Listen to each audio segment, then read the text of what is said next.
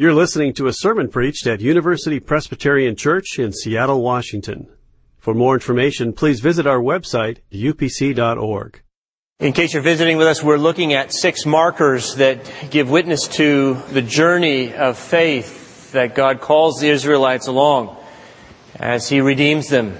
And we see the story in the first 19 chapters of the book of Exodus. Our marker this morning is a staff to invite. There is a condition that is worse than any of the 10 plagues that were inflicted upon the Egyptians in ancient times. And it's the only one of these conditions that still exists today. Our text points us both to the condition and to its treatment. And as such, we see that Jesus Christ is not only our Lord and Savior, but He is also the great physician. And He is also the Good Shepherd. Would you open up your Bibles to Exodus chapter 7? Our text is Exodus 7 verses 8 through 13, which you find on page 47 of the Pew Bible. You make use of those. And if you're able, let's stand together and read God's Word aloud. Exodus 7 verses 8 through 13. When we're done reading, I'll say, "This is the Word of the Lord," so that if you believe it, you can say, "Thanks be to God." Listen carefully. We're reading God's holy word. The Lord said to Moses and Aaron, "When Pharaoh says to you, 'Perform a wonder,' then you shall say to Aaron, 'Take your staff and throw it down before Pharaoh, and it will become a snake.'" So Moses and Aaron went to Pharaoh and did as the Lord had commanded. Aaron threw down his staff before Pharaoh and his officials, and it became a snake. Then Pharaoh summoned the wise men and the sorcerer, and they also, the magicians of Egypt, did the same by their secret arts. Each one threw down his staff, and they became snakes. But Aaron's staff swallowed up theirs. Still Pharaoh's heart was hardened, and he would not listen to them, as the Lord had said. This is the word of the Lord. The grass withers and the flower falls, but the word of the Lord lasts forever. Please be seated. This particular text we just read is only a piece of 2 larger narratives that fit together, and they overlap. And these 2 narratives share something in common, and it is our marker for the morning. That is a staff, a wooden shepherd's rod or walking stick. It's a piece of wood to guide you and to steady you on life's travels. And yet this particular piece of wood takes on a very different significance in the life of 2 men, the subjects of these 2 overlapping narratives. For one, the staff will suggest something to know. For another, the staff will suggest a way to go. And you and I have an opportunity to decide what it will mean to us. First, something to know. And here, I want to return to the place where I began, where we talked about this condition. It's worse than these 9 plagues. It's a condition that the Bible calls hardness of heart. Hardness of heart occurs first here in the Exodus narrative, but not only here. We heard it read for us in the call to worship. It is an affliction that struck the Israelites in the wilderness, hardness of heart. It's an affliction that Jesus observed in His disciples during His earthly ministry, hardness of heart. It is an affliction that occurs within the early church, we read in Hebrews 3 and 4. There, hardness of heart as well. And I would suggest to you, as I thought about this, that hardness of heart is related to doubt, but it's not so much too much doubt. It's more the problem of, you could say, not enough doubt. Let me explain that in a moment. Let me first define hardness of heart. My definition is really simple. It's a resistance to the positive influence of God in your life. Hardness of heart is that internal, willful resistance to the positive influence of God in your life. And there are 3 words, actually, that throughout the Exodus narrative that are all translated variously: hardness of heart, or a hardened one's heart. And they give us good word pictures of this condition. The first word is to be heavy. A heart that's heavy. It's a hard heart. It's so heavy that it has a kind of inertia. See, it's sluggish. It's the way I feel when the alarm clock rings in the early morning, right? Just a heavy heart.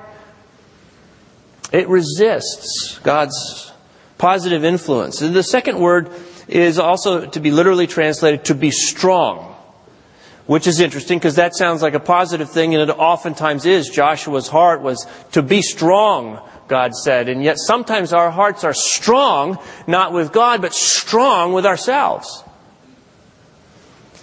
And if the first word suggests that our heart can be too sluggish, this one suggests that our heart can be sometimes too resolved, too fixed in its way, too determined to welcome the positive influence of God in our lives. And the third word is to be stiff. To be stiff. Oftentimes this word is used of animals, a stiff-necked animal you've read before. You know, a stiff-necked horse would be a horse that cannot be neck-reined because its neck is so insensitive to the cues of its master that it's stubborn. And so these 2 words, suggesting that we could be too sluggish or too resolved, too stubborn or insensitive, are all what the Bible considers hardness of heart. And it's interesting to me how this occurs. This particular overlapping story fascinates me because here we have Pharaoh wrestling, it seems to me, with doubt. Pharaoh is faced with an extraordinary claim that Moses has made. I mean, who's Moses? He's this Hebrew slave who's come into my palace. I don't even know how he got an appointment. You know, some kind of network he's got. He's related to some ancestor pharaoh of mine's princess. And so I agreed to meet with him for 5 minutes. But he comes with this audacious claim that there is a God who is the supreme God. There is a God who wants me to know Him. There is a God who wants to bless me and my people. Well, who could believe that? Prove it. Now, God, in sending Moses on this errand, had anticipated just such a challenge from Pharaoh. God had said to Moses that when you and Aaron come into the Pharaoh's court, he's going to ask you to perform a wonder. Some kind of credential, some kind of authenticating sign so that he knows you're the real deal. And, of course, won't surprise Moses by now to hear that that is the challenge from Pharaoh. And so Moses will take this staff. Remember when God had called Moses, He had said, Moses, what's in your hand? And it was this wooden staff. By the way, you're going to notice if you're reading this narrative carefully that it's not so much the staff itself that's magical. In fact, sometimes it's Moses' staff that's used. Sometimes it's Aaron's staff that's used. It's not the person who throws the staff that's magical. Sometimes it'll be Aaron who throws the staff. Sometimes it'll be Moses that throws the staff. The important thing is what God does with the staff to invite people into what He's doing. And so here it's actually Aaron and his staff being thrown down on the ground. And what happens? Turns into a snake. Wow. Now that is impressive. That is a wonder. And so I'm thinking the Pharaoh's going, this is interesting. Never seen this before. Maybe this guy does have something interesting to, push back the next appointment a few minutes. And except he wants to just test this hypothesis that there's something unique about his God because of the miracle He performs. And he calls out his wise men. Bring the sorcerers, bring the magicians. And they each, as it turns out, have their own staffs. They have their own rods, and they take theirs and they throw them down on the ground, and they turn into snakes also. Now, don't you think that's interesting? I mean, how often would you ask God, would you show me something that convinces me that you're there? Would you give me some kind of a sign that just reassures my faith, that assuages my doubt? And Pharaoh's asked something similar, and God has given it to him, except these guys come along, and we don't really know how they do it. Is this a parlor trick? Is this real magic? Is this something demonic? We don't know. And I think that's important, because Pharaoh doesn't know. We're in a very similar situation in relation to the scene that Pharaoh is. I don't really know how Aaron did it. Now, I don't really know how this Egyptian did it, but I've got to make a decision. It's kind of like, first I didn't believe this guy at all. And then, I went, whoa, I really believed him, and then all of a sudden, then my guys came out, and I went back to, I'm sort of at 50-50 now. There's kind of authenticating evidence for belief and for unbelief. And I need to do something with my doubt. I've got to reduce the margin. And so the story continues. And the story leads into a sequence, as you know, of 10 plagues. And we're going to look at the 10th plague next week. But these 9 plagues begin to escalate. And they are wonderful indeed, but they are horrible at the same time. And these plagues, by the way, will be initiated 7 times by one of these staffs. This piece of wood will be extended out or struck on something. The first 2 plagues will be imitated by the magicians of the Pharaoh, the Nile and the frogs. They'll do something similar. 5 times Pharaoh will sit back and he goes, wow, that one was really impressive. And he goes, I think it's enough for me to change my mind. He relents. And then he gets right up to the brink, and he can't do it. There's something inside of him that says, I think I just need a little bit more before I'm sure. There's just not quite enough. I mean, I'm getting real close to certainty here, but there's still a margin of doubt. And as long as there's a margin of doubt, I've got to keep seeking more truth. I need to know before I act. And you're wondering, what is this with Pharaoh? It's remarkable, the lives that are being torn apart by his indecision. It's just kind of like, he's just, think you, sir, may have another kind of thing. Then he continues to make the same decision, which is nothing, not to act, to sit there and insist upon more, to demand that his doubts be mitigated. For me, I think the problem isn't too much doubt, but maybe not enough doubt, or maybe not enough space in his life for doubt. Pharaoh doesn't have a constructive place in his life for the reality of doubt. Unless he has certainty, he will not act. Pharaoh hardens his heart. These words, hardening of heart, occur 20 times in this narrative. Did you know this? 10 times Pharaoh is the one who's doing the action, or his heart. In other words, Pharaoh is the one who's hardening his own heart. We think, he's kind of collateral damage. God hardens his heart, and Pharaoh gets the process started. God doesn't harden Pharaoh's heart, the other 10 instances, until after the 6th plague. No, he hardens it himself, which means he resists God's gracious action in his life. He knows enough to act, but he withholds that action until he knows more. You know what Pharaoh is doing? He's turning his doubt into a god. He is worshiping not the true God. He is worshiping his doubt. And I do the same thing. I say to God, I can only believe if. I wouldn't have believed unless. I can't believe unless I understand this. Unless I understand you. Unless I know more. How is it that I think I could ever understand what an all-knowing God understands? If I knew everything that God knew, I would be God. Or he would be utterly unworthy of my worship. Doubt is a necessity when we worship a supreme God. The God who says, I am who I am. The call from the staff is not to know more truth. The call at the end of the staff is to take what you know and put it into action. That's the way to go. And that's the reaction of Moses. Let me do a little contrast here. You know, the difference between Pharaoh and Moses is not their knowledge. It's not the set of of the things that they know.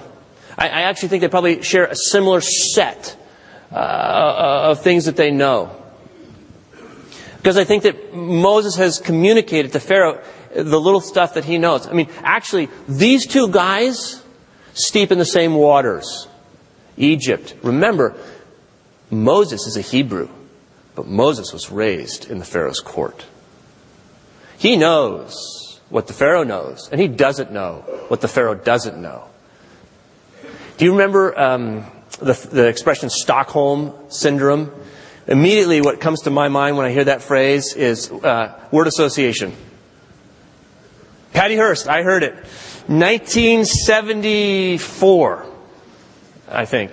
Patty Hearst by her swimming pool in Berkeley, California. And I grew up in Northern California across the bay. I'm 11 years old. And there are these vivid images. You know, she's been kidnapped. This is the daughter of William Randolph Hearst. She's been kidnapped by the Symbionese Liberation Army, SLA, a radical political group that's running around killing and robbing. And in the news, all of a sudden, here's another attack of the SLA. And who is that? Patty Hearst has joined her kidnappers in their cause. It's called the Stockholm Syndrome. It was actually her defense when they caught her. The idea is that those who are in captivity begin to take on the values of their captors. There's a kind of a strange empathy that happens, and they become sort of recharacterized. Now, I don't know why we wouldn't believe that Moses and all of the Israelites in Egypt experienced the same kind of recharacterization. Frankly, I have no reason to believe why any of us hasn't experienced the same kind of recharacterization by the things that enslave us. And it's interesting that as these 9 plagues come, you may have heard that each of them is a kind of attack against one of the gods of Egypt. They're being deconstructed systematically, one by one. You think this God is supreme? Let me show you who is. I think that Moses is watching, wow. It's like you're peeling back reality. And everything that I thought was really powerful, really important, everything that I thought dictated the terms of my life means nothing besides this great God. Moses and Pharaoh, they know the same thing. Moses has shared with Pharaoh everything he knows. You know, there's this God. He wants you to know Him. He wants you to bless you. Just as 400 years ago, that other Pharaoh was blessed by Joseph. And it could be your case as well. And Moses has the same degree, I think, of doubt that Pharaoh has. I would even suggest to you that the way I look at Pharaoh and Moses, if I were in Moses' shoes, I would have more doubt than Pharaoh. Why? Moses born in genocide? Moses separated from his mother at an early age? Moses born to a people who were slaves, oppressed, dying? The brutality that he has witnessed? I don't know. You tell me. That might make belief a little challenging. But when God reveals Himself, as we discussed last week, at the burning bush, Moses knows all that he needs to know in order to do what God is calling him to do, which is take a step. See, to me, that's the significance of a staff. It was not a rare piece of furniture, a staff, a walking stick. It was common. We shouldn't be surprised that all these Egyptians have them handy for the snake trick. Men and women carried staff wherever you go. But the implication of a staff is you're going somewhere.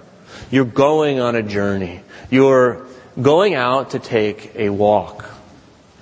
And so when Moses stands at the burning bush, hearing God's call, he doesn't need more information about God. He needs an invitation to take what he does know and step into it, to journey into it and walk through it. That's what a staff's for. It's for an empowered journey.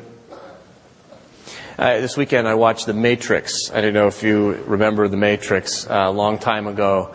There's no spoiler alert that's needed, but there's interesting, The Matrix, there are kind of two critical junctures, it seems to me, in the story. So, Matrix is a story about the future, science fiction. All the humans have been enslaved, and what they think is reality, what you and I perceive to be reality, turns out really to be a computer program called The Matrix. And the main character is named Neo. And the storyline revolves around whether Neo is the liberator, maybe the Moses or the Jesus figure in the story. And there are two moments, I think, significant knowledge for Neo. The first moment is in a drawing room, and the kind of the John the Baptist figure holds out two hands. He says, "You take the blue pill and you go back to your dream state and remember none of this. You take the red pill and you go down the rabbit hole into reality." And he says, "All I'm promising you is the truth." He takes the red pill and he goes down into reality, and all of a sudden, just like the plagues unmask the gods of Egypt, this computer program is crashing down, and now Neo can see reality as horrible as it is in this case. There's nothing there but devastation. But that is not the crux of the story in The Matrix. It is not there that Neo discovers what his relationship to this reality is. That's not enough. That's knowing the truth. But there's something more poignant, more important for Neo, and that is, who am I in relation to this truth? And for that, he's going to need a guide. And the guide in this story is a woman by the name of Oracle. And so Morpheus, this John the Baptist figure, takes Neo to her apartment, and it's a kitchen in a tenement building, and outside the door, Neo and Morpheus have this fascinating interchange. Neo says, and she knows what? Everything? And Morpheus smiles. She would never say, she would say, she knows enough, is Morpheus' reply. Neo, and she's never wrong? Morpheus, try not to think of it in terms of right and wrong. She is a guide, Neo. She can help you to find the path. And in that room, the oracle does speak to Neo, but does, we find out later, not in fact give him right and wrong as categories to know. She gives him some words that will come back to his mind to help him to, in fact, know the truth about himself, that he is the one, that he is the liberator, and know what to do. Know in the moment of crisis how to act towards that end. That, it seems to me, is what a staff to invite is. That, it seems to me, what God is giving Moses and, frankly, Pharaoh. An invitation to take what you know and step into it. Again and again in these plagues, there is the if you let my people go. If not, here comes the plague. There's a conditionality. There's an invitation to act that out of the hardness of heart, Pharaoh fails to be able to do. It's an empowered journey. God wants to take you on a journey, and He's prepared to invite you to the next step. And truth will break in as we take that step. So often in the miracles of Jesus, He asks people to take a step into their healing. You notice that? Take up your pallet and walk. And it's as he takes that step that he realizes he's been healed. To lepers, go show yourselves to the priest. And it's as they turn and go that they discover they've been healed. Go, your servant has been healed. And as he goes, he discovers the truth. See, Jesus says, if you follow me, I am the truth, and the truth will set you free. This is the comfort of the psalmist who says, thy rod and thy staff, they comfort me. He's on a journey. Not always an easy journey, but he says, I shall not want. He makes me lie down in green pastures. He leads me beside still waters. He restores my soul. He leads me in the right paths for His name's sake. Even though I walk through the darkest valley, I fear no evil, for you are with me. It's not what you know. You know enough. In the book of Acts we read, Peter and John were uneducated and ordinary men. But what people observed was they were companions of Jesus, the risen one. They walked with Jesus. As Paul says, they kept in step with the Spirit. They're walking in newness of life, again, Paul. For we are His workmanship, created in Christ Jesus for good works, which God prepared beforehand so that we would walk in them. The staff invites us to take the next step. Well, God wants to take you somewhere. He wants to take me somewhere. And faith is not just about what's true. It's about what we do with what's true. So what's the next step for you? My faith is that as I'm speaking, God is bringing to your mind an area of your life, or that He will later on today as you reflect on your worship. There's something for you to step into. Well, you don't have to know everything about Jesus Christ. But take what you know of Christ and look at your opportunities and see what's there. Maybe for you, it's the first step of faith. It's daring to say, this dangerous Savior is my Lord, and I wish to follow Him. I wish to claim His forgiveness and life. I wish to be filled by His Spirit and led through my life that I might know the abundance He has for me. Maybe for you, it's to look at a pattern in your life that just needs to break. And you need to say, I'm not trying to become Mother Teresa here, but I am going to say no to this. And I'm going to take a step to make it harder for me. Maybe it's a step towards reconciliation. Claiming the freedom to forgive someone. It's just hard to forgive. And to enter into a new relationship with them on the basis of God's promise to you and to them. I don't know what it is, but I know that each of us is being invited this morning. And I trust that God will reveal it and make it plain. I want to close with a paragraph from Karl Barth in his book Dogmatics in Outline. It's his definition of faith. I believe means I trust. No more must I dream of trusting in myself. I no longer require to justify myself, to excuse myself, to attempt to save and preserve myself.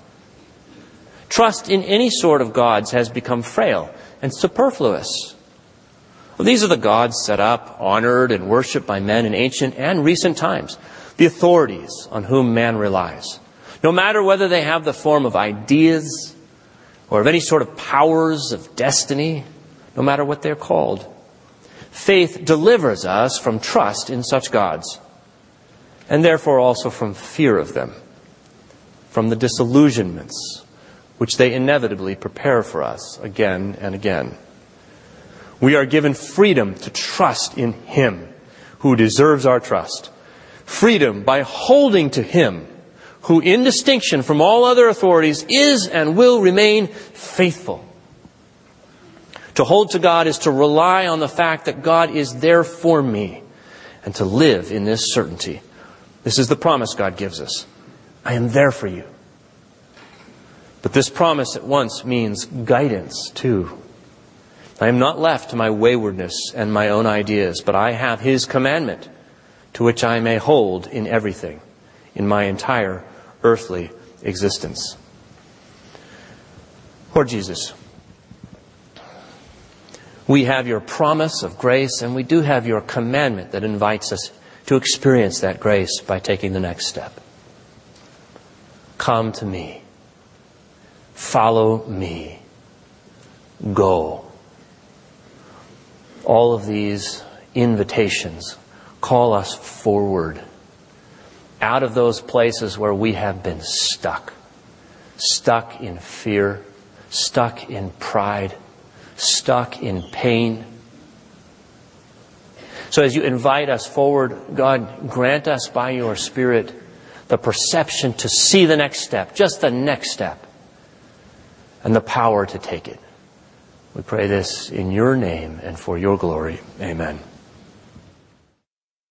For more UPC audio or to find out about service times, visit us at upc.org. All online audio is available on CD and cassette. To order copies of sermons and classes, please visit upc.org/audio, email audio@upc.org, or call 206-524-7301, extension 117.